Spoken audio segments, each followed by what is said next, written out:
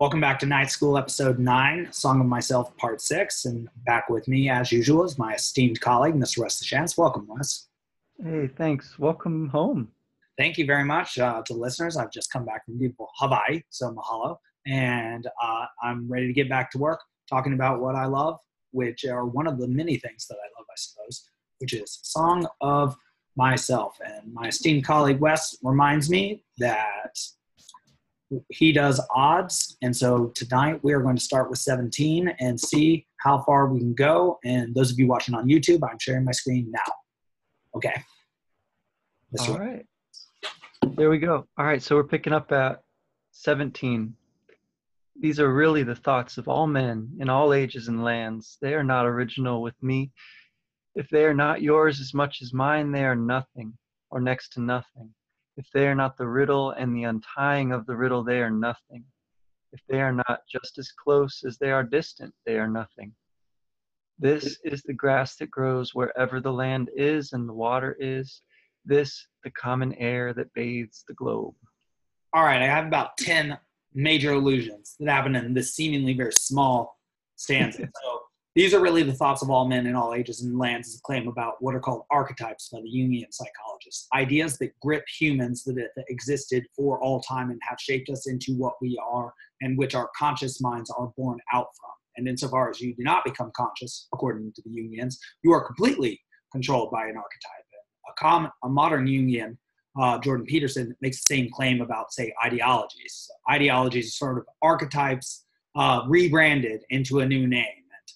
Neil Gaiman, I think, in his semi-recent work, American Gods, essentially makes the same claim, that old gods versus new gods, they're all gods. They're all things that control humans at any time and any place. And so these thoughts are not original with Whitman, because he's being controlled by the same Zeus as, say, Homer was, or the same Calliope, the muse, as he was. If they are not yours as much as they are mine, they are nothing or next to nothing, suggesting that that thought, which is so transcendent that it cannot be shared, is a worthless shot, which is a Platonian claim about going out from the cave in order to gather information from unknown territory and to return it back to the pack at whatever cost it happens to be, which is also an Old Testament prophetic claim.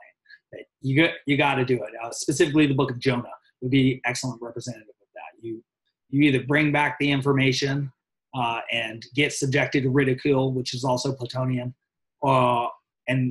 and do your duty, or show your value to the pack, or you're not worth anything. And that seems to be also, I would say, an impetus for why Whitman is sharing all of his experiences, so that he, unlike the android at the end of Blade Runner, does not have his memories fade like this or that drip of water in the rain. This is how you immortalize them, and thus add what has always been, but always is required to be voiced and articulated back into the human herd.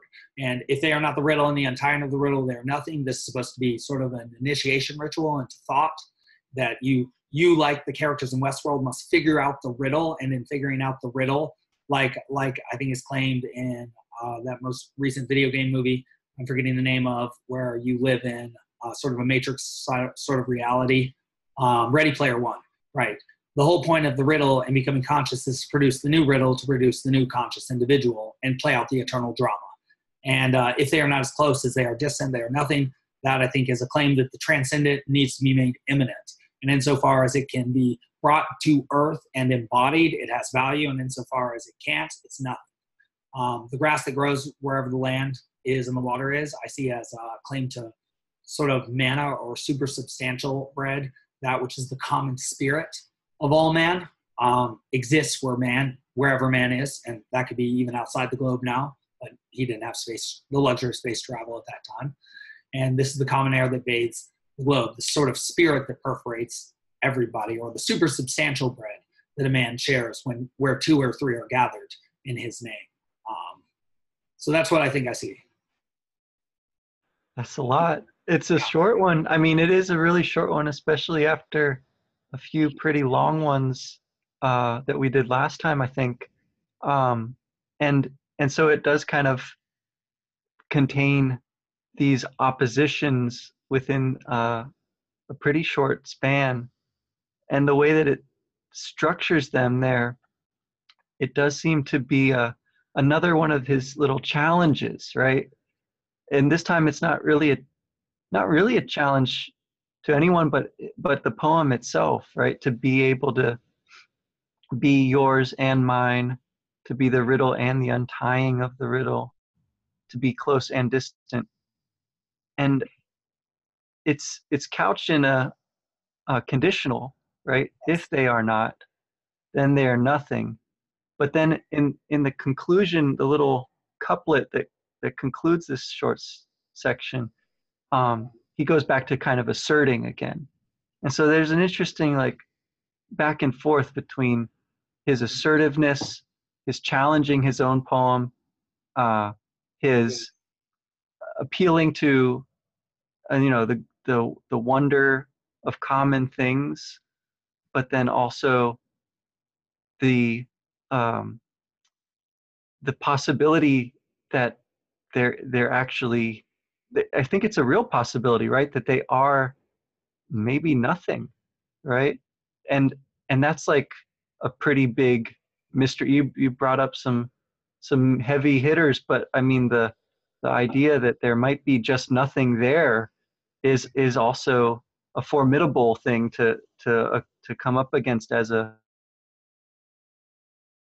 poet, or to have that seed somewhere in there of doubt about the poem, but mingling it with this great, boastful uh, uh, expansiveness. I just think it's really fascinating little section here. I agree, and I think it has something to do with the faith of the poem or the poet. The poet is expressing the ultimate extent of his genius in order to move forward the art of articulating through poetry. And so he has to believe that there will be someone greater than he that can ingest his information, that will be shot forward faster for it, and will become an even greater poet than he, and then will make the next claim and will produce a piece of poetry, ideally, that will then justify the existence of the poet before. And you have to bank on that if you're going to invest everything into a piece of work, and you will never know the answer, most likely, because probably you will die and it will be passed on, and that will be something that you didn't know. Or at least that has often been the case of great geniuses, at least in the literary world. Mm-hmm. Cool. Yeah. Well, I feel like the next one is a great kind of answer to this short one. All right. I want to go ahead with it. With music strong I come, with my cornets and my drums. I play not marches for accepted victors only. I play marches for the conquered and slain persons. Have you heard that it was good to gain the day? I also say it is good to fall. Battles are lost in the same spirit in which they are won. I beat and pound for the dead. I blow through my embouchures, my loudest and gayest for them. Vivas to those who have failed, to those whose war vessels sank in the sea, and to those themselves who sank in the sea, and to all generals that lost engagements, and all overcome heroes, and the numberless unknown heroes, equal to the greatest heroes known. All right. I think he's alluding to himself here. If I'm remembering right, there was a really similar question to this about dying, right? And I didn't look back yet to see what exactly he said, but he said something just like that question. Have you heard it was good to gain the day? I think he asked something about how lucky it was to die earlier, something like that. I got to look back and find that. But anyway. I think in the stanza where he was claiming, or the part where he was claiming, he knew, this is what I know. But this section is a pretty martial one, right? Yes. The imagery of the music is in the sense of a warlike or a march, but it's not what you expect, right? As much as he sort of builds that up right away, he says, again, this contrast, this opposition comes in where he plays for the conquered and slain, and then he sort of considers that a little further, right? It's good to fall, which is rich. Battles are lost in the same spirit in which they are one. So you've got that idea of commonality again, and he kind of pushes it to a further extreme, to the extreme of the conqueror and the vanquished, right? Being in some sense encompassed by the same music and the same spirit. He and then doubles down, right? It's for the dead. He's gonna sing his most beautiful, or play his most beautiful song. And I like the vivas there, right? I guess that's like the hail, or the kind of like long live that he's adapted into and put into his poem here. Um, and it's a really suitable one for this time of year, with Day of the Dead coming right up.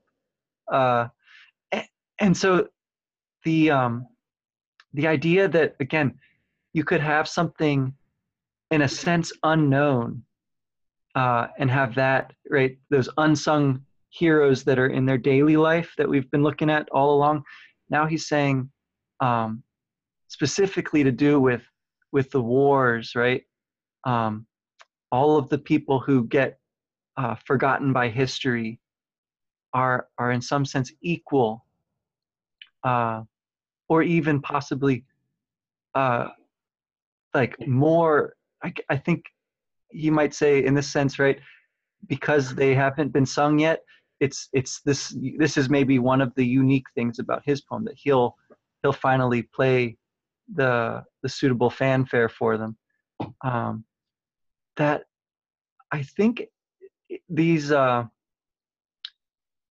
images of sinking in the sea too, right? Because we had the grass and we had the air in the previous one, but he definitely comes back to the sea from time to time as another major like aspect of nature, aspect of what he's trying to do with his poem.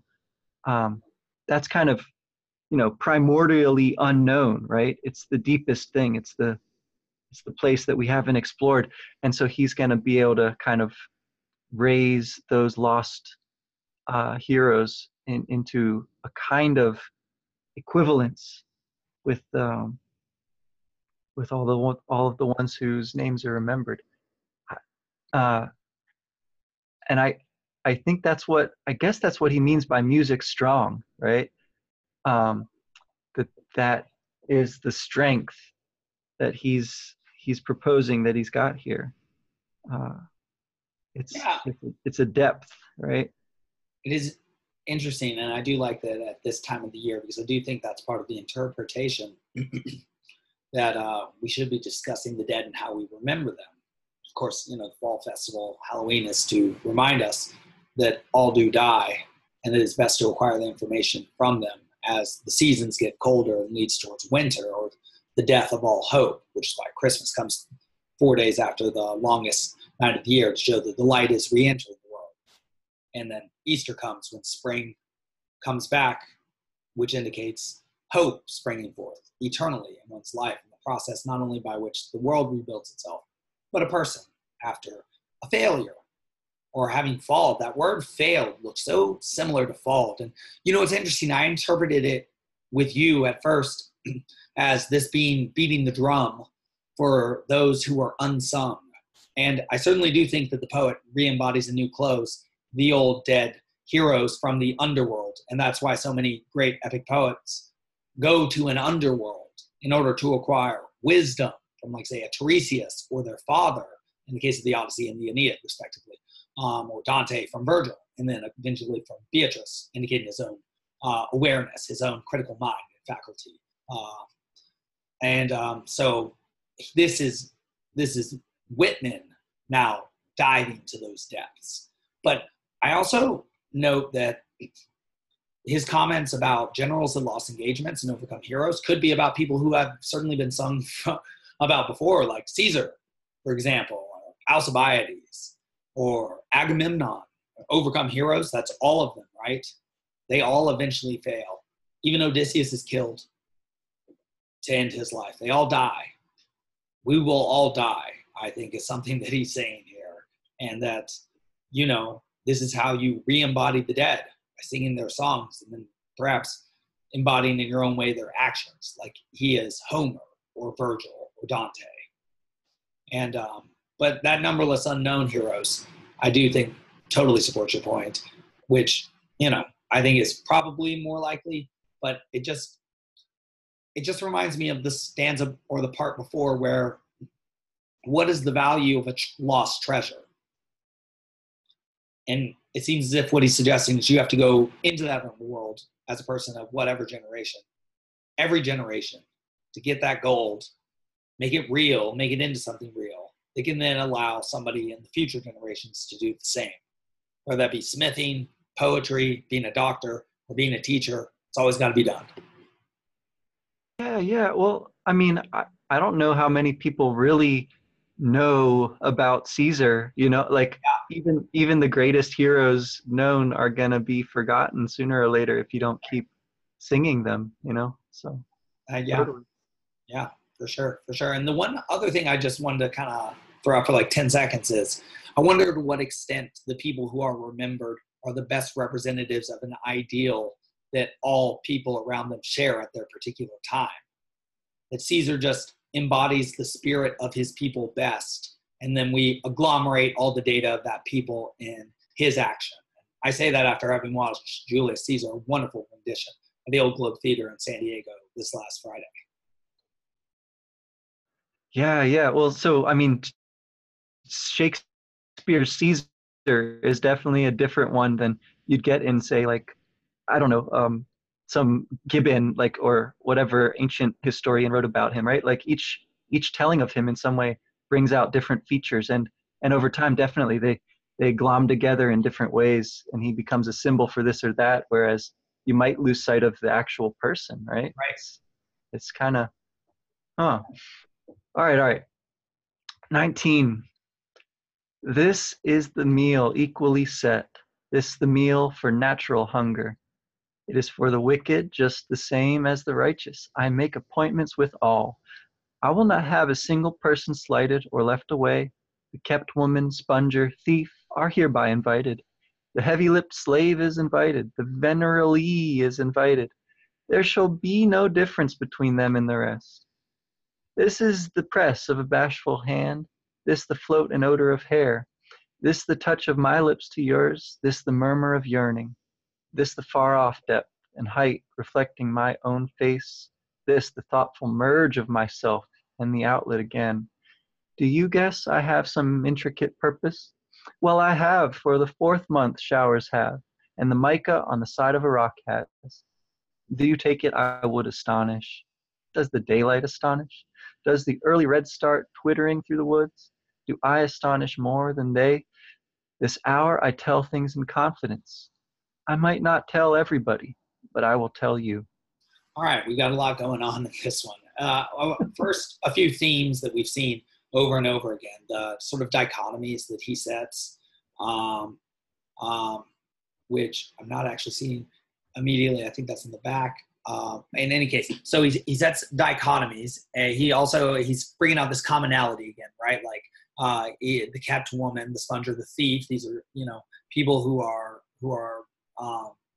considered, you know, common sort of images, sort of like the Socratic use of common words. But right before that, he evokes biblical imagery, the wicked and the righteous, which immediately brings to mind the thought of he who is without sin cast the first stone, which puts one in sort of a mindset of non-judgmentalness when one reads this. And so he, you know, has this crescendo of the heavy-lipped slave and the venereal Lee, as in like somebody with syphilis, which is terrifying disease that I'm told even would eat your face in its last stages. So, you know, someone that you would naturally look down on and not care for and forget is someone like you.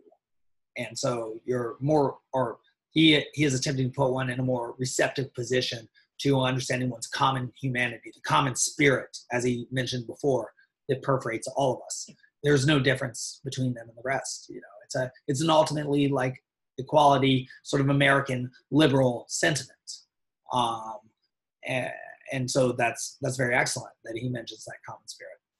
We then get 4 this is in a row at the beginning of the sentence, that anaphora there. This is the press of the bashful hand. This is the float and odor of the hair. This is the touch of my lips. Again, common experiences, but then also being a little bit bad, adding in that sensual imagery again, which would have gotten him in the, which seems to be some of his claim to infamy, the touch of my lips to yours. But he's again saying, who are you to judge? This is a real thing. And I, as a poet, should represent the real experiences that exist. You know, you have no right to censor me. This is what's natural to me. This is the murmur of yearning. This is the far off depth and height of reflecting my own face. So this is who he is, song of myself, of course. This, the thoughtful merge. And this is a very interesting line. This is the thoughtful merge of myself in the outlet again. The merging of his being with his expression of being, his articulation, this poem. And now he speaks to us in a Dante-like way. It's called apostrophe. Do you guess I have some intricate purpose? And he's challenging us as the readers and interpreters to have faith in him, or question our faith in him. What is it that we're actually doing? Like, he could just be scribbling down nonsense and wasting our time. But he answers that. Well, I have. And that's good because it's poetry and we have a lot of entertainments in this world. For the 4th month, showers have. And the mic on the side of a rock has. So he's claiming that he has a hidden purpose. You see what it is he's doing, but you know not the intention that he bears yet. And now, 4 questions. Do you take it? I would astonish. Does the daylight astonish? And that's an excellent question because, again, you have to sort of understand the divinity or the transcendence in the everyday. Because the daylight, obviously, is the most astonishing thing ever because it provides for life and conscious life, which, as far as we know, we're the only place that exists. And the fact that we can observe the daylight and that it's made us possible, when you think about it, is the most incredible thing you can possibly imagine. But you just take it for granted every day. So does the early red start twittering through the woods? Again, sort of this like transcendentalist, like return to nature imagery. This is, again, something natural and thus real and thus worthy of interpretation. And I love this question, do I astonish more than they? It's like, as a human, you are more interesting to me than a bird. So yes, this hour, I tell things in confidence. So he takes on a didactic but confiding role. I might not tell everybody, but I will tell you. And that seems to be sort of the ultimate meaning of humans and the logos and why the beginning is with the word, which is, I am expressing to you specific information which will be useful to you.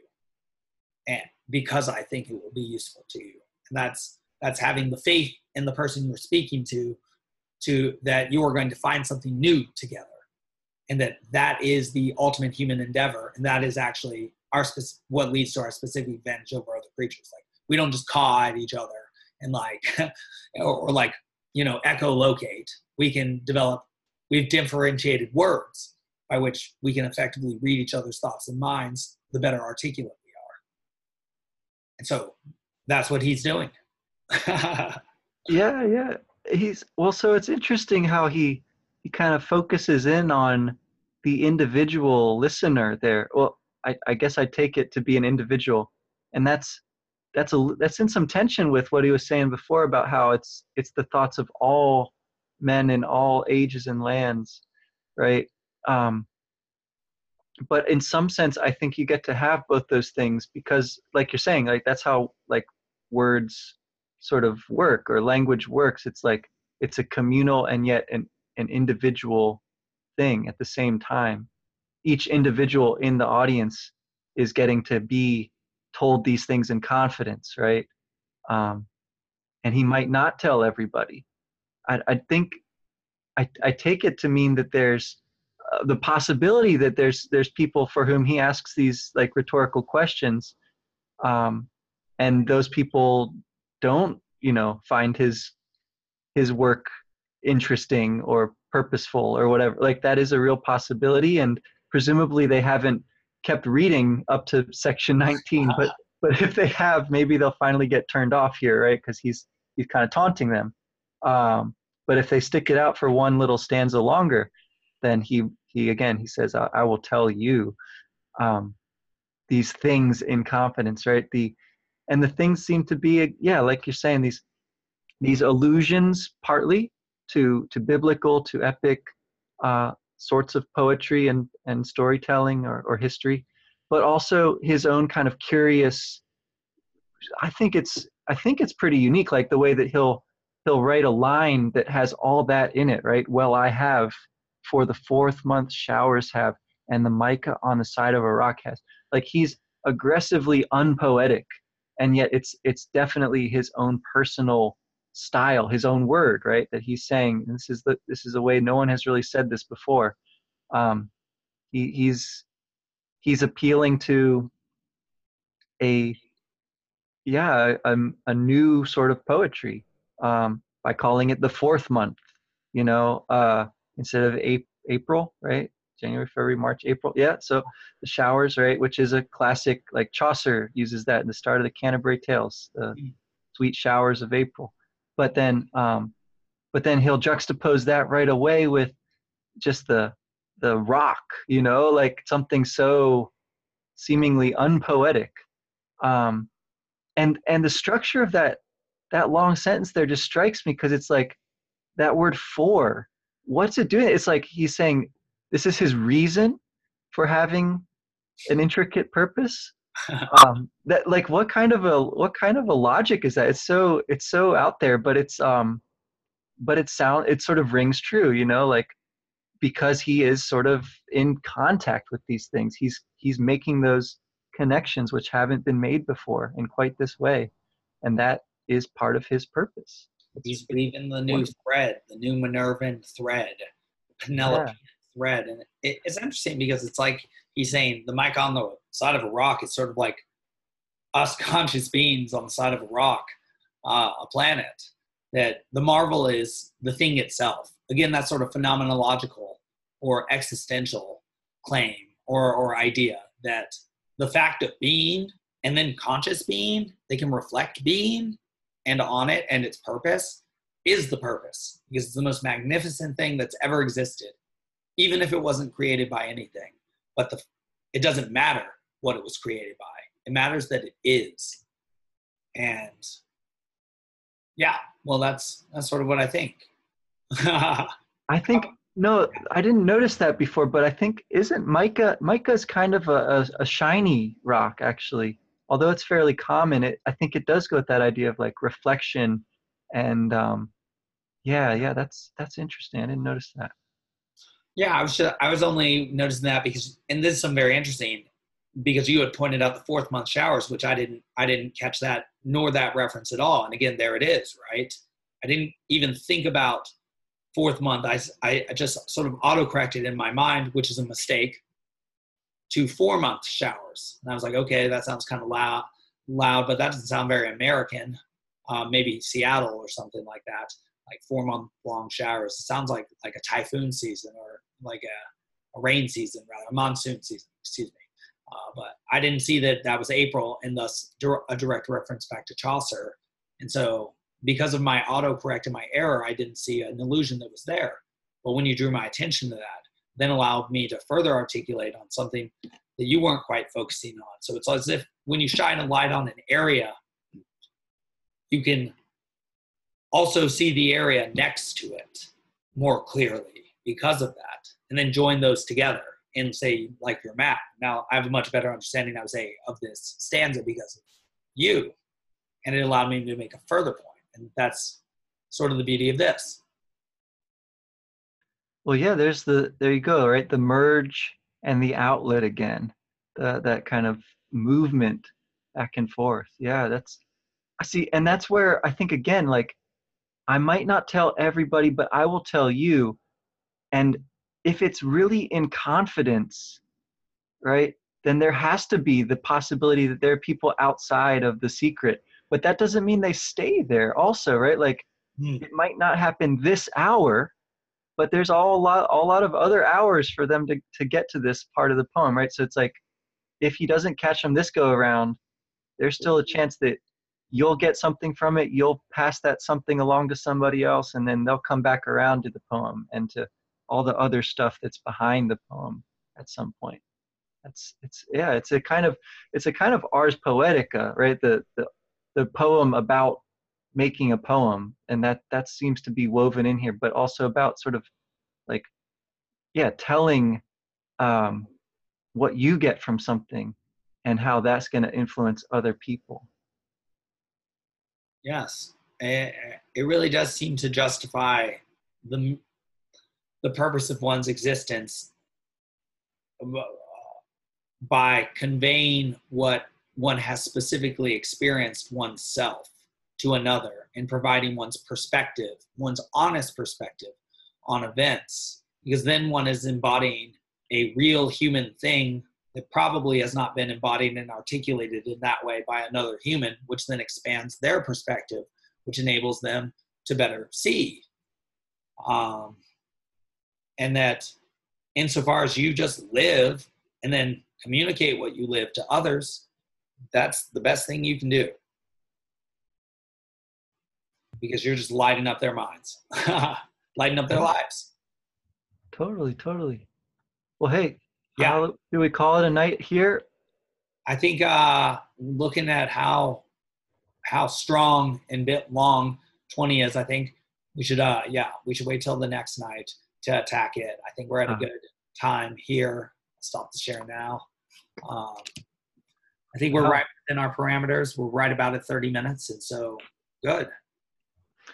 Thanks. All right. Thank you.